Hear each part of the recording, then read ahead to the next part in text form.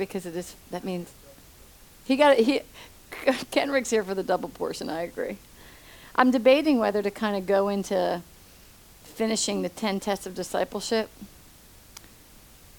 Yeah, and I should do that. I always have other revelation that it's fun to teach, so you just kind of go into that. But anyway, praise God. Let's just, I'm just going to open up in prayer. Father, in the mighty name of Jesus, Lord, we love you with our whole heart, our whole soul, and our whole strength. Lord, we thank you for the gift of the Holy Spirit as it's there to guide us and lead us in the way in which we should go. Lord, I thank you that the Holy Spirit is our helper, the truth, the guarantee of all the knowledge and understanding and counsel that you want to guide and direct us in our path as we learn to advance the kingdom of God on the earth. Lord, I thank you for your Son, Jesus Christ, who is the true wisdom of your love and your way and your truth and your life. Lord, I thank you for the mighty God that you are, that you have set the foundations of the earth before the times, so that we are walking in what was already determined to be the first and the last. So Lord, we honor you, we exalt your name, and we give you the honor in all your word. In Jesus' name, amen. I just want to cry. I just want to cry because God is so good. I'm going to tell you something. If we just relax and let the word penetrate us, it's not that hard to become the word of God. You have to go through the trials and the tribulations, but you really have to, we were talking about this morning, empty yourself of yourself. And when you finally just decide to do that, there is a breath that just passes you by. And all your trials and tribulations and conflicts can be over like that.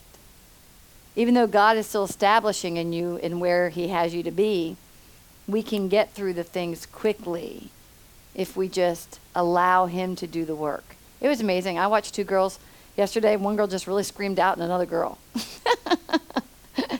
And the beautiful thing is, the other one passed the test. You know what I mean? And the other one was getting delivered in the test. And that's what I'm saying. We have to actually be out in the marketplace and know that we're here for others' deliverances. We're here to get healed so that we can do the works that's already been set out for you to do. James already has works. Kenrick has works. Carl has works. I have works. And it's already predestined. Do you know how many people miss their openings? Miss their places to go? I'd like to give this testimony. It was awesome. After the, you came Friday night, didn't you too? That was good. Okay, did he speak to you, James? He did, didn't he? Okay, that's good. Well, the awesome thing is the prophetic conference was so good. And I was home, and there's this gentleman who, was married to this one lady that actually came to this ministry. She got saved, totally alcoholic. Drinking alcohol 24/7. She came in this ministry. She got saved. She got delivered. Just awesome. And she was here for a season to grow, and then, God had released her out. Well, during that time, she had gotten divorced, and because her husband was seeing another person, which we're going to fall short to sin, but he actually came and met with me. And I reminded him that before I went like this with my hand, before your hands sign the divorce papers, I said, you better make sure you truly have submitted that to God. Because they didn't walk in here. It wasn't a mistake. Although she came in, but he did not. Well, the funny part is I see him down the road, and he's with his new friend, and the divorce is done. And me, I'm very motivating to the word. We all fall short. So he wanted to introduce me to the young lady. Well, I met the young lady, and she just stared in my eyes and put her head down and just started bawl crying. Yeah.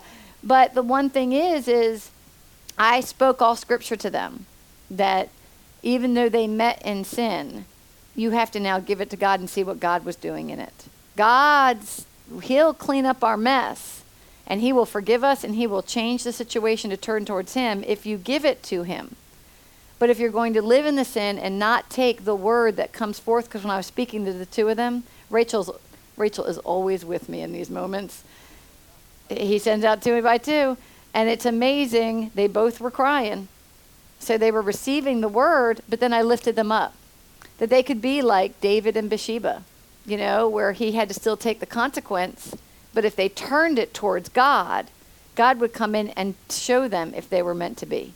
Show them that even out of the sin, there are people that you can't judge how people meet each other and what their ultimate destiny is until they both give it to God. Well, the thing is, he was the head, because we learn in here, we understand in a marriage, the man is the lead and the woman is the helper. Well, he got divorced, and then a couple months later, what did he do? Found another person. And so this young girl was coming before my face on Sunday. So this is over, of course, how long? Over a year this has been going on. But I woke up I got up at 7. I read the word. I fell asleep from 10 to 12. I never take naps like that. But because it was such a long day on Saturday, we had a long day on Saturday. We didn't leave here till, I think, 9, 10 o'clock at night. Isn't that amazing? Start at 10 in the morning. And I know, that's how long it was. It was good, though. Everybody got prophesied over. Everybody received what they needed for the next season. And that was the purpose. We purposed this conference for that purpose. So it was interesting. I got up at noon and I kept seeing her face, and I just closed my eyes and I, just asked the Holy Spirit, what was he trying to show me? And I just saw her in complete pain. And I heard the Holy Spirit say to go visit her on Sunday, that day. So I would say, well, I said now, and I heard nothing. So when you hear nothing, I don't do anything. So I went on, I kind of did some things, and then all of a sudden about 6:30, I heard, go to her. And I knew where she was living. So I got in my car, went and got my McDonald's coffee, and I even stopped at the entrance. I said, can I get my coffee first? Can I get coffee at McDonald's? I heard yes. So I went to get my coffee, went down to the house, go up to the door, knock on the door, no answer. Ring the doorbell, no answer. And then I was like, okay. And I felt the peace of God so strong on my body. I felt everything orientating out, but at peace at the same time. And I went like this. I had my Bible under my thing. I was like, you didn't send me here. She's got to be here. So I walked down. I went into the backyard, and she has an open garage that you can't see from the front. But I went in, and she was sitting on her chair, crying, totally in suffering. Cigarette ashes everywhere. Depression everywhere. And the Lord really sent me to minister to her in her weakest moment, because he was showing her. She looked at me and started bawling. And the only time she ever met me was that one time on the golf cart. And she just said to me, it figures it's you. Because when she connects something spiritual, she said, I never had an experience like I did out in the golf cart that day. And I said, well, and so I was there to not pick up the pieces for God, but to set the right pieces in order with her. And I pray to God that she comes Saturday night, because, it's hard for people who don't enter into these ministries to come just randomly like that when they're through, because she really believes that man's her husband. And I just said, I can't tell you if he is or not, but I can tell you now, she lost her job, she lost her boyfriend, she lost everything. And so what's happening? God is trying to sanctify her. Sometimes when we're called by God to be sanctified, if we don't do it, he'll start, if you have a mission on your life that's so strong, he'll start to do it for you. That's how I got in here. I didn't get in here because I was seeking a ministry. I wasn't seeking, I was already going to church on Sunday. I came in here, I just remember being I thought I had everything that anybody could ever want in life. But I just was so unhappy. And I remember saying in my car, just bring me to my destiny. And then a client who was renting a house from Jean, who wanted me to meet Jean, but I knew she wanted me to get her out of her lease. I was helping her buy a house. I didn't want any part of it. And then here you go. I basically thought anybody who's friends with her, I did not want to really be friends with. You know what I mean? Because I didn't want to do the job she was going to ask me to do, And but I go in there, and that woman was awesome. You know what I mean? She's still called by God. That woman is an evangelist. She drew me right into my destiny. Gene knew it. When he said our eyes locked, there was something there. He handed his card. That's it. It's been forever 7 years now. Do you know what I'm saying? Like, God will put you in your destiny and you don't know why. But it really wasn't for business. It was for ministry, because ministry's done out in business. Even for you, James, ministry really is out on that tractor. cutting those edges with Tide, whatever you're doing with Tidewater, God got you somewhere in a place. So if he has you in your destiny and he has you set and he's stripping things and changing things and making it confusing, you have to surrender everything under the Holy Spirit to say, show me what you want me to do. Show me what you, and you got to do it all the time to get, I know you do because you're growing in it, and I know you do, and I know Carl does. But I get excited about it because the moment you say go to this type of stuff, boom, you're going to be tested. And Gene really did muster up. He worshiped and spent time coming up with these 10 tests of discipleship. The first one was world persecution. The moment you start, you get attacked. The second one was fearless preaching. That means you don't mind going to somebody's house, going around the back, finding them suffering on a chair. You don't mind going to talk to them because I was there to not just teach her. I was also there to what? Preach to her.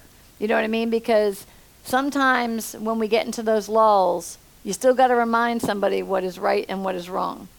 But you've got to be able to teach them into that truth. And then we have fearless consecration. We talked about that. Look at what happened. This girl was the best example to talk about. Talk about God cutting off, losing her job, losing the guy she thought was her husband, losing everything because God's moving her into a very serious consecration, being set apart so you can know what you're called to do here on this earth. I mean, because I still remember the awe of just figuring out that I was really called to do something. I love it when the prophet said to me, you knew when you were little that you were supposed to. I knew I was different. I didn't know there was something with God in it. You know what I mean? We know we're different, but we have to, and it doesn't make a difference what our job is. Everybody has something to accomplish on this earth for God. And so number 4 was fearless faith.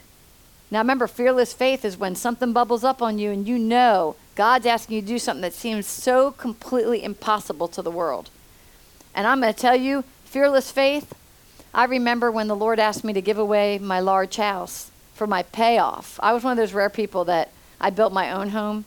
And so it was $1.2 million, but it only really cost me about like $900 to build it. But I put down all my savings on it, and my payoff was $498. And the Lord brought this couple and said, you're going to give them to it for the payoff. That didn't make sense to me. I had to have fearless faith. I ran in, and I remember when I heard God, I went to Gene. I said, Gene, I have to give away. Now, he knew my house. He's like, slow down. But he didn't have to have faith in that. I had to have faith in that. And let me tell you something. Gene being in the measure of how much he seeks God, the moment he said, now slow down, my immediate answer was, I didn't have to slow down. I said, this is God. And the moment the transaction happened, he said, I want to meet the people. The glory of God fell. We were all weeping. I think for 48 hours, the glory of God's love was on me. And I could not, it was incredible. Gene had to take me out of the office. When God's love falls on you, it's going to be for a couple reasons. One, he wants to show off to you to know that he is real. Don't you sometimes say, are you real? Are you really real? Okay. Well, there is a falling on him that if he wants to, one of my favorite experiences, to be honest with you, everybody knows Spring and Marvin? You know Spring and Marvin? Yeah. James, do you know Spring and Marvin? She's pregnant, too tall. Oh, yeah. Okay. Spring and Marvin started coming in the ministry. I'll never forget when they walked in the door. I saw the biggest glow bubble surrounding them. They weren't married. And then I was like, oh, you guys married? And they were like, no. And the whole time I knew they were already supposed to be married. They were just delaying. They came in here they would have never walked down that aisle if it wasn't for this ministry helping them without telling them. Well, on one Wednesday night, I taught on worship. And I had prayed and asked the Holy Spirit to reveal himself during this worship time. Well, no kidding. I mean, the glory, you felt the presence of God, but then something fell on Marvin and Spring. None of you guys were here. There are some people who were here that night. Spring, the joy of the Lord could not come off that woman. I mean, she was laughing, the joy. She hugged everybody in here, crying. That is the love of God. When he pours upon you, because he wants you to know, I am real. Man, if you don't think he's real, or you think you question it, or sometimes you just feel like I haven't been loved in a while, you start asking him to love on you, watch how he'll start loving on you. The other experience I've had is when he falls on, is when you do something for him that he has asked you to do that is beyond what the world would ever expect, think. When I gave away that house, when I did that house that way, let me tell you the experience. I had the Lord fall on me, but then I actually had a visitation and taken up to heaven.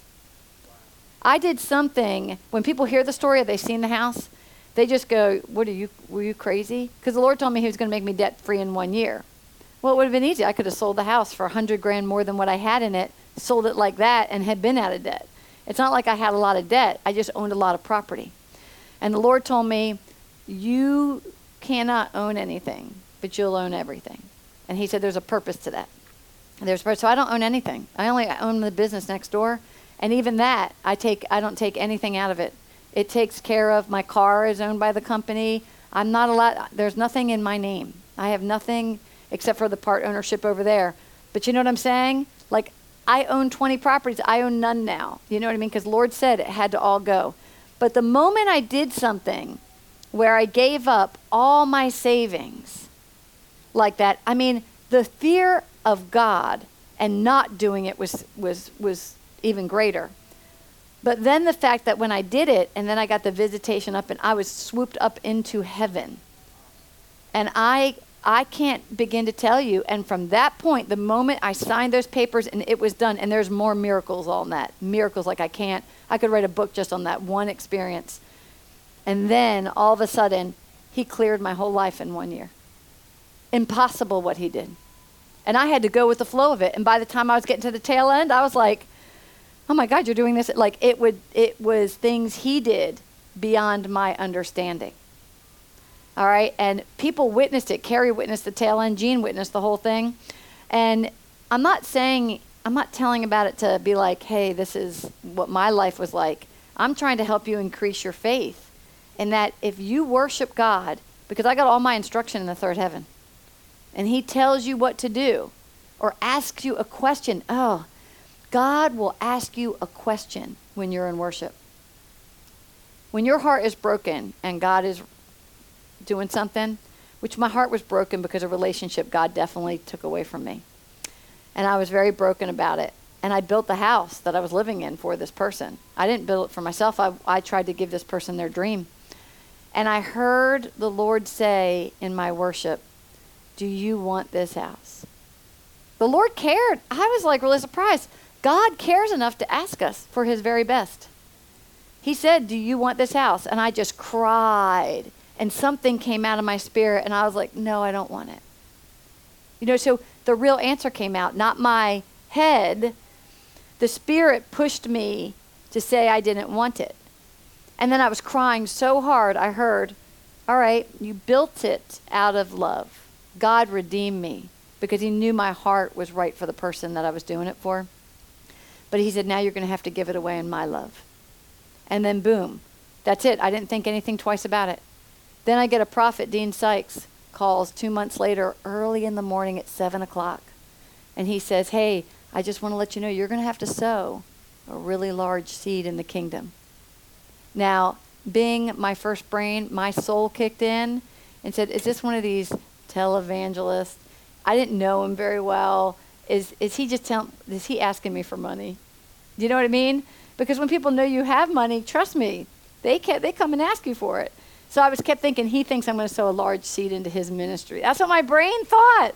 So I just took it in, and then here, a couple weeks later, the people come. And they asked me to show them property. And he told me I had a dream. And in that dream, he said, you were handing me keys. And he goes, so I think you're our realtor. And I was like, okay, I think I am your realtor. That's cool. And he goes, and we know the house. They didn't know about my house. They're like, it's on Southbridge Boulevard. It's this. It's listed for $900,000. God said we would get $1 million house for $500,000.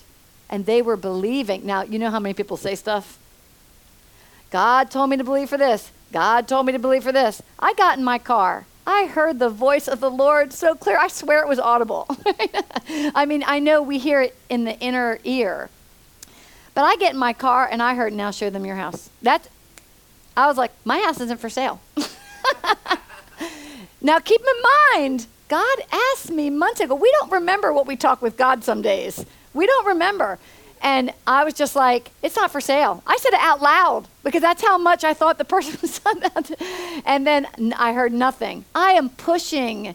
I'm like, hey, you pastor, they're pastors. I said, I am with you. I'm going to help you buy that house on Southbridge Boulevard get you for. If God says it, I believe it. I'm behind you, right? The whole time God's working my faith. A fearless faith is building. It's building. It's building. And then I laugh because we weren't getting the deal. The people laughed in our face. They weren't going to give their $1 million house for $500,000. And so he even writes a letter to the owner saying, hey, we're good people. Give it to us, right? So it was crazy. And then all of a sudden I heard it again. Now show them your house. My house is not even for, I mean, it's so crazy. The best thing about God is all of a sudden when he called me, he goes, Leigh, I know you're our realtor. We heard God. We prayed and we saw your face. When we saw you, we knew you were a realtor. See how God was aligning it up? But I still had to pass the test and give away the house. Man, when I said show up, it hit me one morning. I'm like, oh my God, this is the seed I have to sow. I have to sow this $400,000, all my savings. And I was like, but then the faith starts building. The faith starts building. And I was like, hey, if the word says, those who follow me, if the rich man will give up everything and follow me, he has everything taken care of. I started believing the scripture. I started believing it, applying it, speaking it, thinking about it. And then, oh my God, this faith started building up.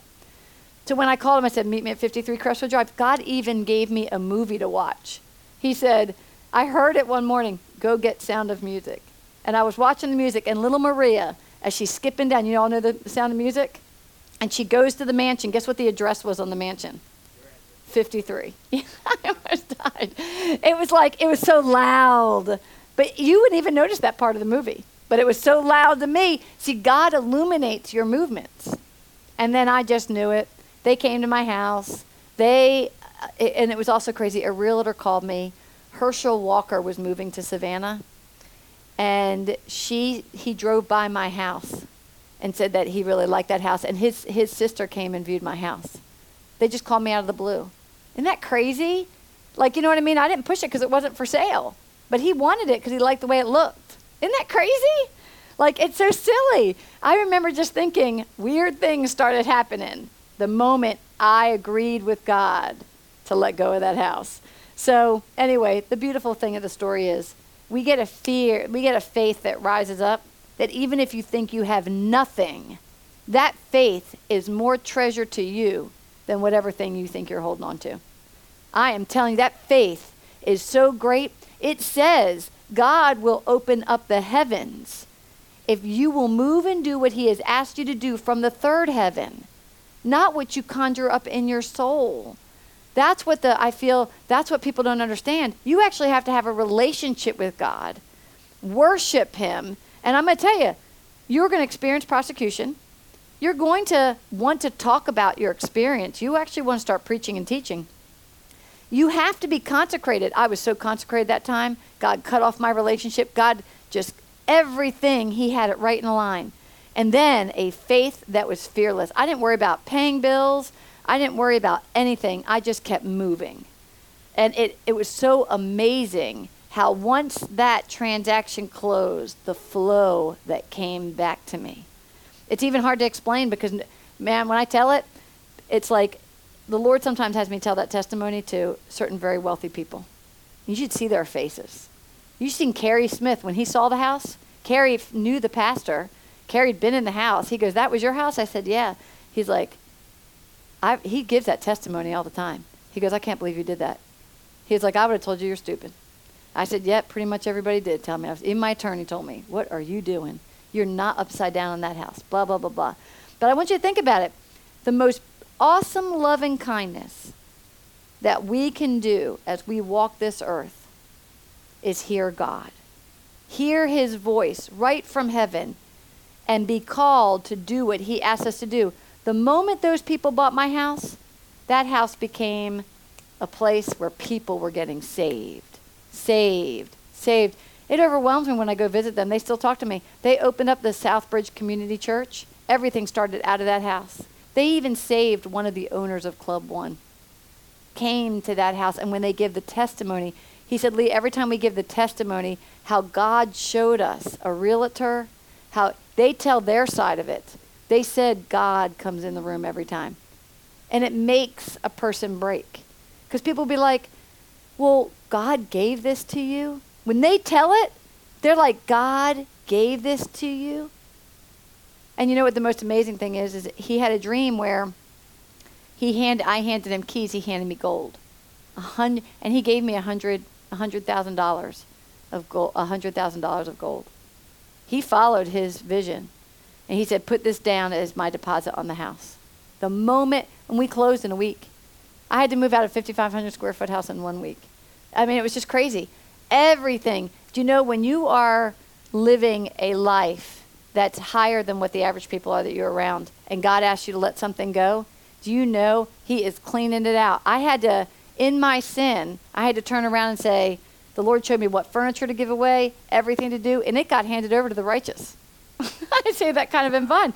There was an atonement that had atonement. I just kept going with the instruction, not understanding anything I was doing. The more I become matured in the word, I am overwhelmed. See, he loves our innocence. He loves us to not have to always find it. Everything that happened to me is in this Bible. When Jean taught the atonement lesson about how when you're not seeking God and you're moving on, and when God asks you to redeem something, there is like an atonement tithe for time lost. Man, that was my house. That was an atonement tithe. It was awesome. It was given into the kingdom. Yeah. Into the kingdom. And you know how many people told these people? They were stupid. I even had realtors told me they're not going to buy anything. They think God is going to give them a house for this much. I was like, oh my God, I'm the one who's got to do it. But you have to think like that. You have to walk out every day. And now I get what God was showing me. You can't own anything because you'll own everything. The power of God in the belief of this word and him building a faith, it becomes a bold confession to Christ. Man, now the confession's got to go out whenever it has to go out. Our testimonies as we follow are going to be tested. Are you going to give him the glory? Because he's done so much for me now since then. It's his glory. It isn't my glory. When you think about it, it doesn't make sense. All he asks us to do is say what? Yes. But we already set ourselves up by calling out to him and saying, I need you. Help me become more like you. Help me to learn more about you. Well, he's going to do it through experience. He is not going to do it through, let me see how Carl wants it all cooked up and baked up and icinged up. And I'm going to give it to Carl because I love Carl. God loves all of us. But if we want to experience the abundant life of Christ on earth here now, he's going to ask you, he is going to remove rebellion. He's going to remove greed. He's going to remove man-pleasing. He's going to remove all these things and bless you every time you get broken like bread. It's amazing how we do communion. And it's amazing how when Jesus, Carl, you're going to love this. I know you probably know part of this, but you don't know on the other half. Jesus, a little boy, had 5 loaves of barley loaves, right? And 2 fish. And Jesus took the barley loaf and he blessed it and he broke it. And then he placed it down. And then he distributed it to his disciples. Jesus didn't even do it. He still had to hand the instruction out to his what? Disciples. Then the bread, the 5 loaves and the 2 fish multiplied to feed 5,000. Get this, ready? Jesus dies. Jesus is resurrected. He comes back and visits the disciples. Carl, I just got this yesterday. He came back to visit the disciples. Breakfast at the sea. Yeah. Do you know he revealed himself to 5 of the disciples he actually named? And then he said 2 others. 5 loaves, 2 fish. Wow. Multiplied the resurrection. And get this, the 5 he named, it's not all the disciples you think, but they're like the bread that was broken so that they could see the revelation of God. Man, I got this yesterday morning. I haven't even. And then that's why I knew not to go into it on Wednesday. But and you know what made me seek this? I wasn't even seeking this, and then God revealed it to me, is when that man said to me that I was an Israelite indeed, that there is no guile. Were you here did you guys hear that? The one man said to me that I was an Israelite indeed. Well, I looked up that verse, and that verse is what they said to Nathaniel. So I was just looking up verses to get to know more about Nathaniel. And I fell on Nathaniel, who's only mentioned once in the Bible, was when Philip brought him to Jesus and said that he was an Israelite indeed, there was no guile. And then the next time you hear Nathaniel's name is he was one of the ones that witnessed Jesus, the breakfast at the sea. Already went up to heaven, came back to give a revelation of himself to them. You didn't hear about Nathaniel any other time. They think his name was Bartholomew in the other chapters, but there really wasn't much said about him. But he was one of the ones chosen to see the revelation of Jesus. But I thought it was interesting that it was 5 names, and then it said 2 others. What I'm trying to say is, when we get the revelation in the depths of the broken bread that represents his body, and we as disciples have to be broken bread, and we have to be without leaven. I'm telling you, why did flatbread become so popular? Because we can't have all the fluff of the world. We actually have to become so to discern the body and to remember that nobody is going to go the same way unless they go as Christ did. We just don't get physically beaten to death. It's a soul renewing. If we get the word in the soul, all the power's there for Jesus to reveal himself to us for our next move. Now, when we start off innocent, like I have to say, the experience that year, I was really innocent. I didn't know the word of God very well. I was growing in it. I just know he said, you can own nothing, but you'll own everything. And then he kept asking me everything to give up. Give up your jewelry, give up this, give up that. I felt like I was just getting stripped down to nothing. You know what I mean? And I kept thinking, is this really what? God. And then God always gives you encouragement if you're stepping it out. I got pulled over. This is my encouragement. I get pulled over. I pull over, and the guy goes, I said, what did I do wrong? I don't think I was speeding. And he said, you crossed over the fog line. I was like, the fog line? I was like, all right. He said, but I'm going to give you a warning. You have crossed the fog line. He was so serious. I go on my desk. Somebody puts on my desk a card, a little card. It said fog, favor of God. I stapled that card. No kidding. I didn't know who gave it to me. I said to Gene, do you know who gave this to me? He goes, yeah, I put it on your desk yesterday. I said, Gene, I just got a ticket for the crossing the fog line. Get it? Yeah. Crossing the favor. I mean, I'm going to tell you, like, if I had to sit down and write a testimony, it broke me. I was like this. Oh, I could feel God. What was God doing to me along the whole way? He was breaking my body. Come on. When I gave the testimony up here, when Chris gave me the $10, what happened to me? Everybody could feel it. Everybody broke. When God breaks somebody, everybody, you feel it, because God has to keep breaking us. I'm still having to be what? Broken. Every level. We can never get where we want to be fluffy white bread. Do you know what I mean? We can't get there. We need to stay flatbread. Flatbread breaks easier. We have to be less of the leaven of the world and more of in remembrance of him and understanding him so he can reveal himself to you. And that's where I had after I sold the house, I'm telling you, one morning he lifted me up in heaven. It was beautiful. I saw the most beautiful things, and he wrapped me. I was wrapped in a golden wrap. And he took me, and then I remembered being dropped right back into earth. And I was just like, oh, I could stay there. You know, that was pretty good. Yeah. That was the strongest moment I ever had, but it was after I closed on that house. I wasn't even full on my experiences, but when you do something for God that is beyond just, when you do something for God that is beyond yourself. I'm going to tell you right now, he's doing it so you can have a bold confession for him. He's doing it so you can experience these tests. These tests, every time you get over one of these tests, do you know what he's doing? He's advancing you so you can advance others. My experiences are not limited to me. They are limited to everybody who is willing. The power of worship and prayer and seeking him was so overwhelming because God had to have me in such an intense focus to catch up. When I walked in here, a lady came up. Oh my God, you are going to accelerate. That was what some lady said to me because I was already behind. I want you to think about it. God was calling me in the early 2000s. I didn't take it. Instead, I took a guy. I took on another relationship. And I didn't let God, I knew, I felt the pulling. I felt a pulling. I didn't know what it was.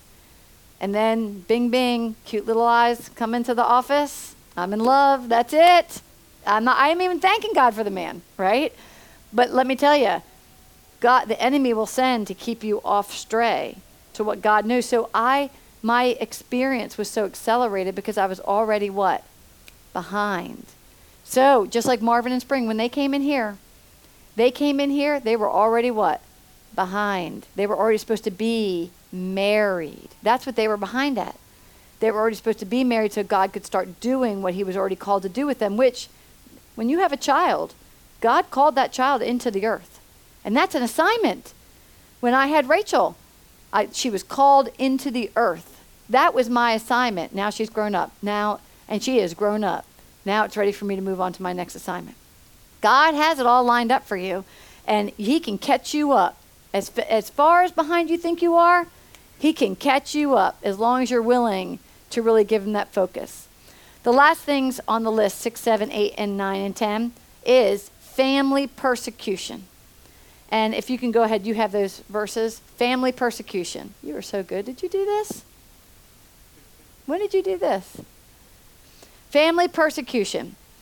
When there's a verse that I stuck to as I was going through all my growth, and it says, those who leave father, mother, I love it because it never says a woman should leave. There's never husband in that. It says wife, though. It says a man who leaves. It does. Oh, trust me, I've noticed that. I was like, bing, bing, bing. Why is there no husband? Because women are not supposed to leave their husbands. We are not.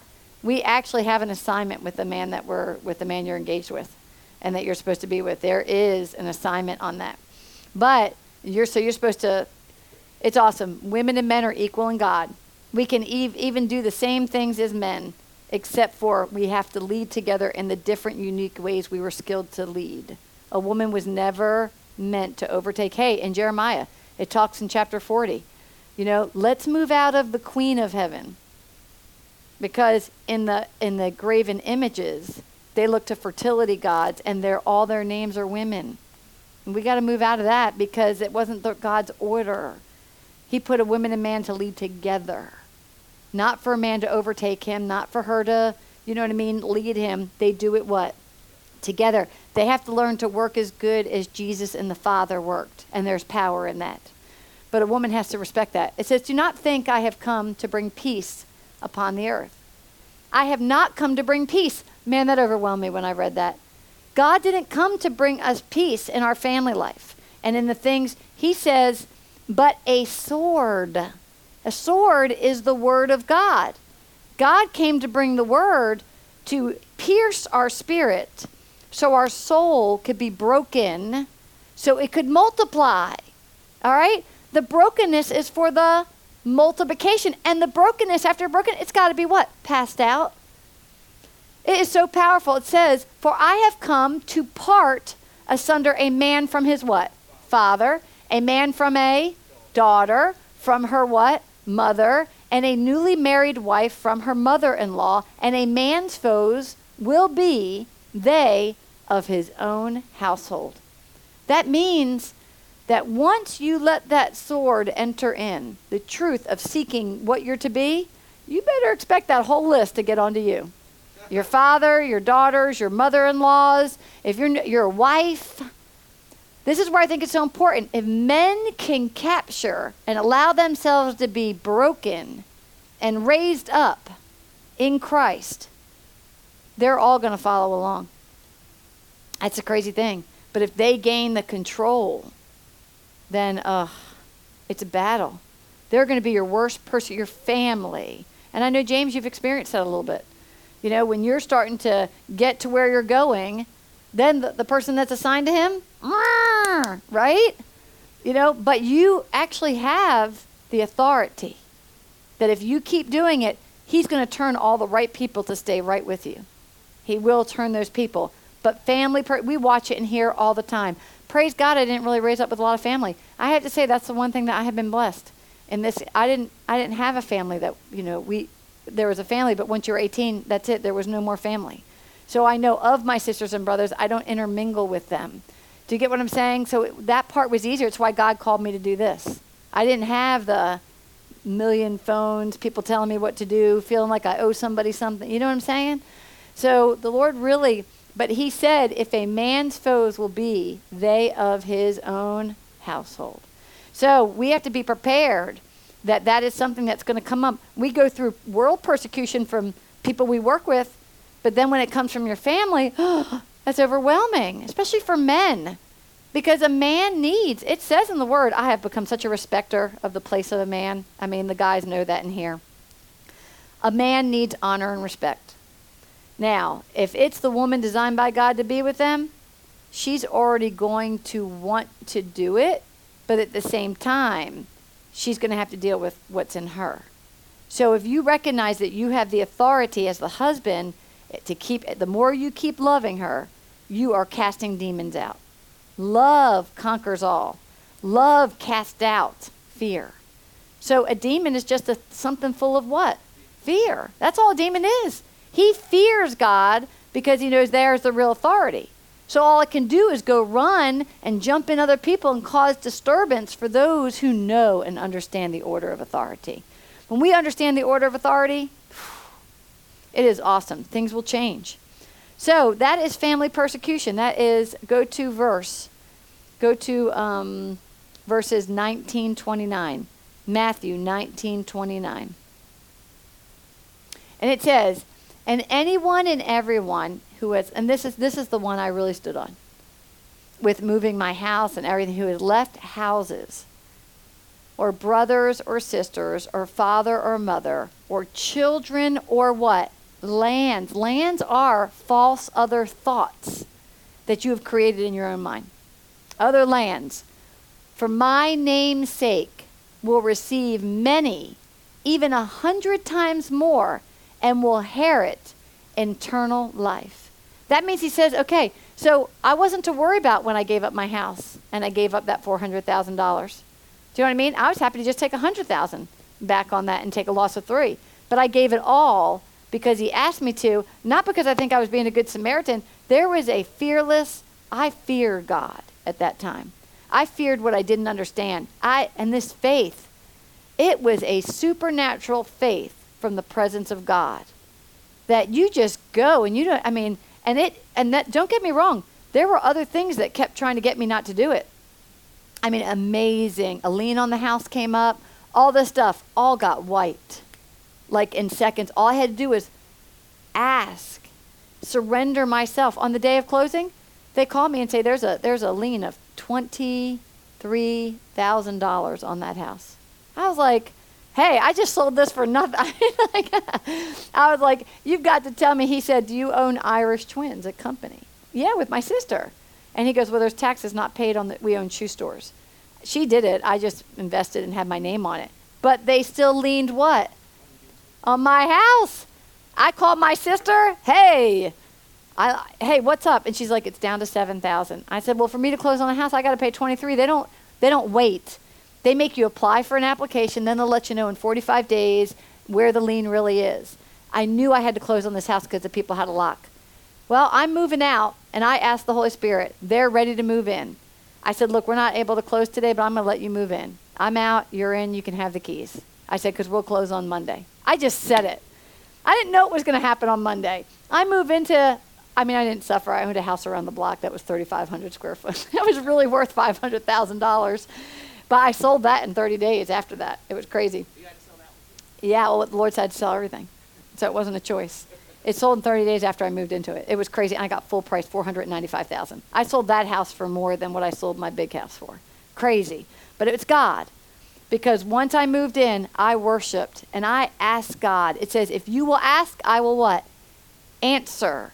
And I said, okay, you told me to give away the house for the payoff. You knew there was a lien on it. So what do I do? And I am worshiping. I'm happy about it. I'm not really stressed. All I heard was, Joe. I was like, Joe. I'm worshiping. I'm like, Lord, help me. Joe. I am no kidding, right? I am like, who is Joe? So I go to work. I come here to work. I pull up the computer. I have an email from my bank that I have the house note in. And he wrote me an email. Hey, I heard this didn't close on Friday. Are you closing? If not, you owe your mortgage payment of this much money. I wrote, and then I looked down, and all I saw was what? Joe.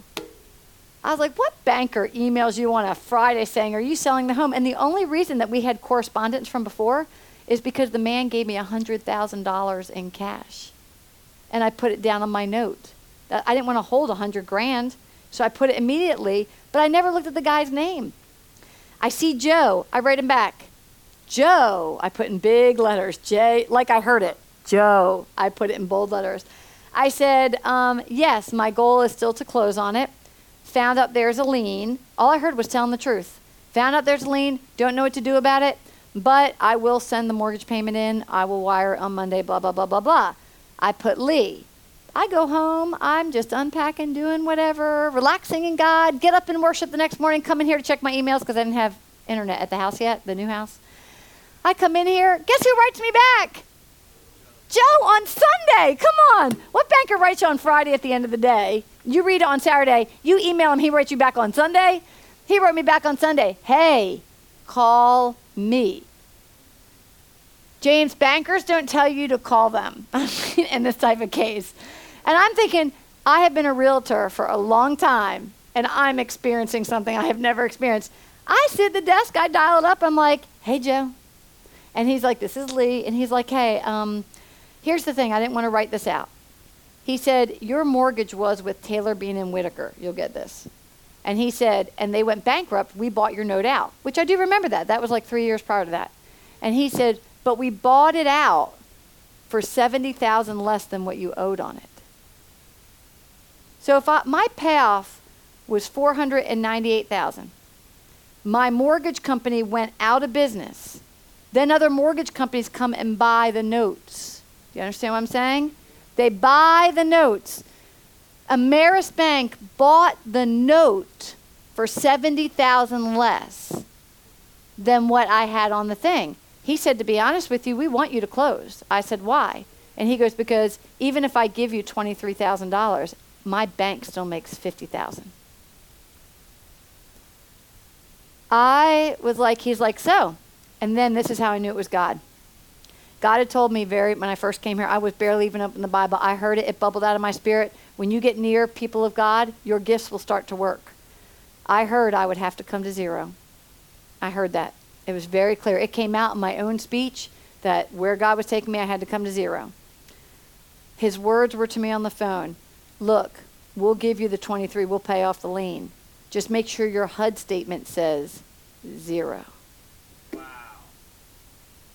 I cannot even tell you, Carl, the flood now was coming to me. The flood was coming to me. I called my attorney who has known me my whole real estate career, was like, I can't, and I'm on Monday doing what? Signing the papers. I didn't alarm the people buying the house. I just called the shots, just like a football game, moved it along, touchdown.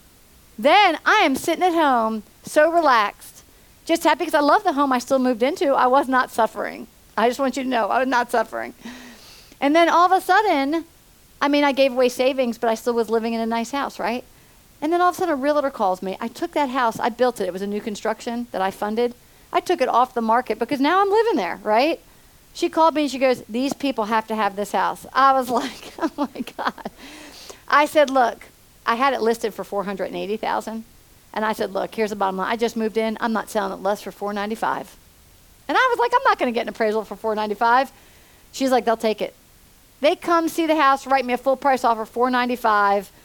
And I was so worried about the appraisal. Sold, done, everything. Chop, chop, chop. Now I'm moving again.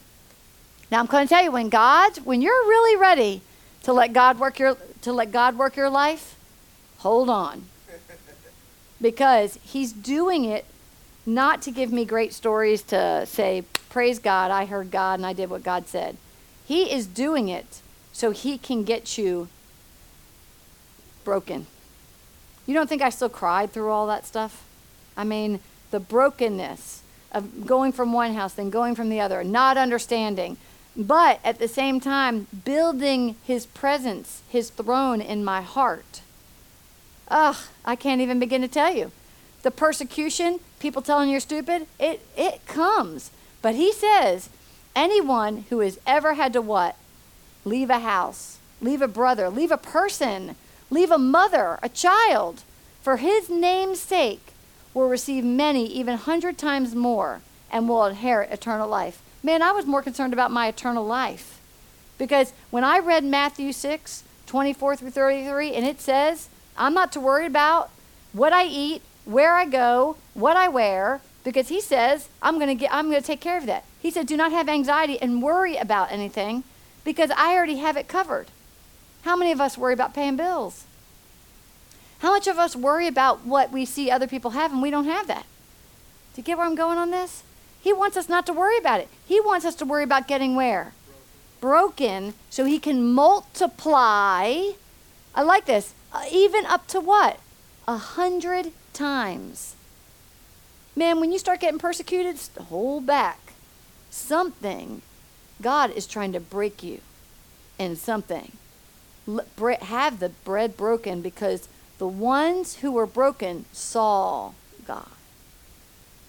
Those are the ones, it says, they will see the kingdom of God. They will see God.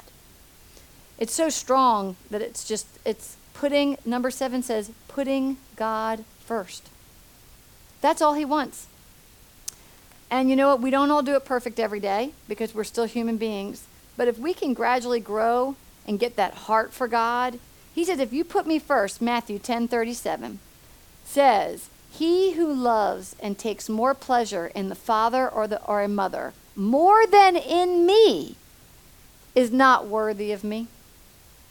And he who loves and takes more pleasure in a son or a daughter more than in me is not worthy of me. Isn't that awesome? So there's a time where you boys have to move away from your mothers and your dads.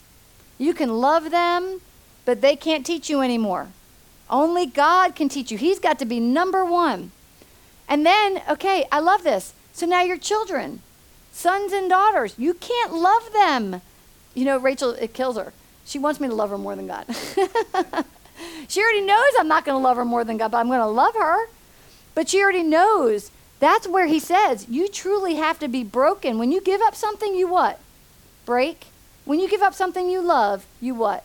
Break. When God asks you to work something, towards something, like what he's asking you to do, you keep working towards it. But you got to shut off everything else. Here, it doesn't say in here about a wife. I don't think the next verse says it. Go to 22:37, putting God first, 22:37. It says, and he replied to him, you shall what? Love the Lord your God with all your heart and with all your soul and with all your mind. Man, that intellect to even reason with God, why you're doing it, who you're doing it for, what's the purpose. He doesn't want you to ask. He just wants you to walk it out with him. You know, I don't even like to tell people, I know that there is those miracle moments. You can't miss it, you know, when you're in it. But God is so good to us when we think we're missing it. There is something that starts to rise in you that you just know you can't do it. You can't not do it. Have you had that experience where you knew, I can't not do this anymore? I felt like, Kenrick, that's what you went through when you came in this ministry. I can't not go by this ministry anymore. God came by. God pulled me in. He sent the team out right in a place. It's weird how we met Mother Hines. She comes in here on a sonship night. Isn't that crazy? She comes in here sonship. The message was so powerful. She was shaking. You know what I mean? And she just kept shaking. And I was like, all right, there's something about this woman here. You know what I mean? And then connected just for Kenrick, just to get Kenrick in a place. I mean, it's for other people too. But Kenrick, you really are. You and Debbie were the residue. We're the main people that have stuck and kept trying to grow through here. So it's when we put God for somewhere, you were putting God first. Somewhere Debbie was put. When God puts you first, he puts you then into a drastic move in your life. That's why I'm so proud about Carl. Carl and Mamie, in the normal world, they would already be divorced. And they would already be depressed. And they would already be. But when God said to Carl, it doesn't make a difference what Mamie has done. I'm going to make her your wife. And he said, and then he asked you, didn't he, Carl? Will you do it? And Carl said in the worst hour, okay, I'll do it. But the whole time, Carl's soul's raging, and he's like, I don't want to do it. I'm serious. We watched Carl go through it. Carl's miracles haven't all come back to him from that action of him keeping Mamie and those kids. Do you know what I mean? So I want you to think about what you're doing with your wife. That, James, you just have to keep putting God first. And he has got, her whole change is going to be because you were willing to go beyond what was just, and you were willing to go beyond what the world could see. That's where the miracles really are. That's where the changes are. That's where when you can go beyond something, there is nothing. We live in a world of sowing and reaping, and they've got that prostituted. Sowing and reaping is sowing in the Spirit. And when the Spirit gives you instruction, then you're sowing it out into the, first it's a horizontal, then it goes to a vertical out. And when you do that, did I get it right? Horizontal, vertical. When you get that, be prepared for the flood. It's like a tsunami building up. It's a tsunami, and you're really just riding the wave. You're riding the wave. And while you're riding the wave, he is washing everything that's not of God out of you while you're riding that wave. That's where Carl is right now. Carl and Mamie are riding a wave of a tsunami they haven't felt yet. And so they're just going along. They feel the little attack, just go along. But everyone gets better, doesn't it? So when that tsunami hits, they're going to be overwhelmed because they did something beyond what the world would have done. They've done something beyond. God's going to take them on an amazing ride.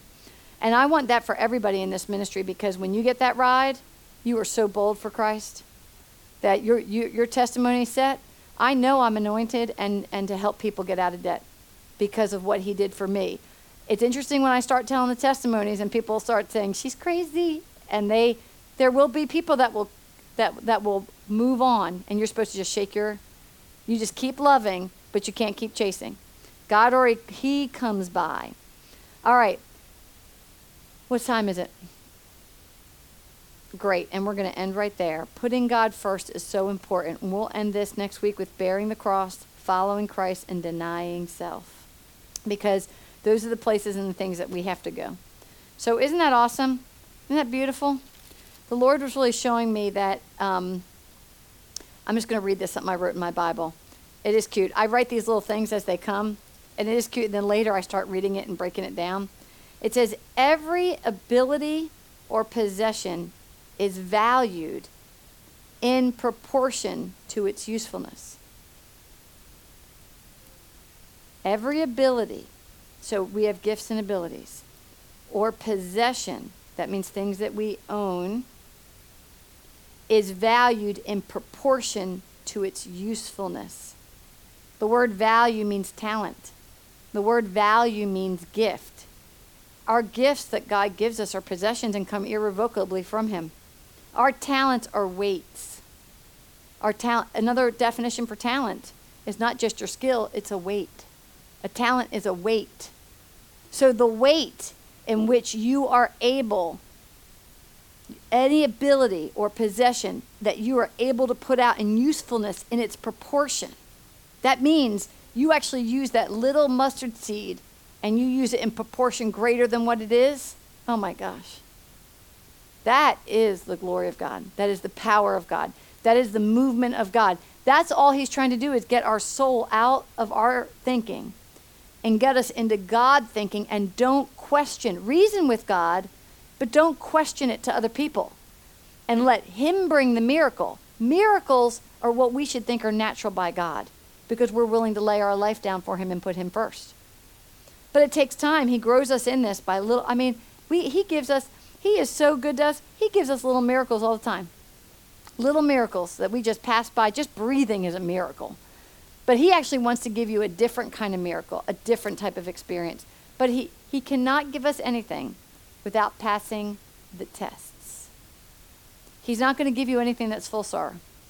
You have to pass the test. There's always, even before, you could be living on this earth and you could be on that bottom row and you're still going to have a what?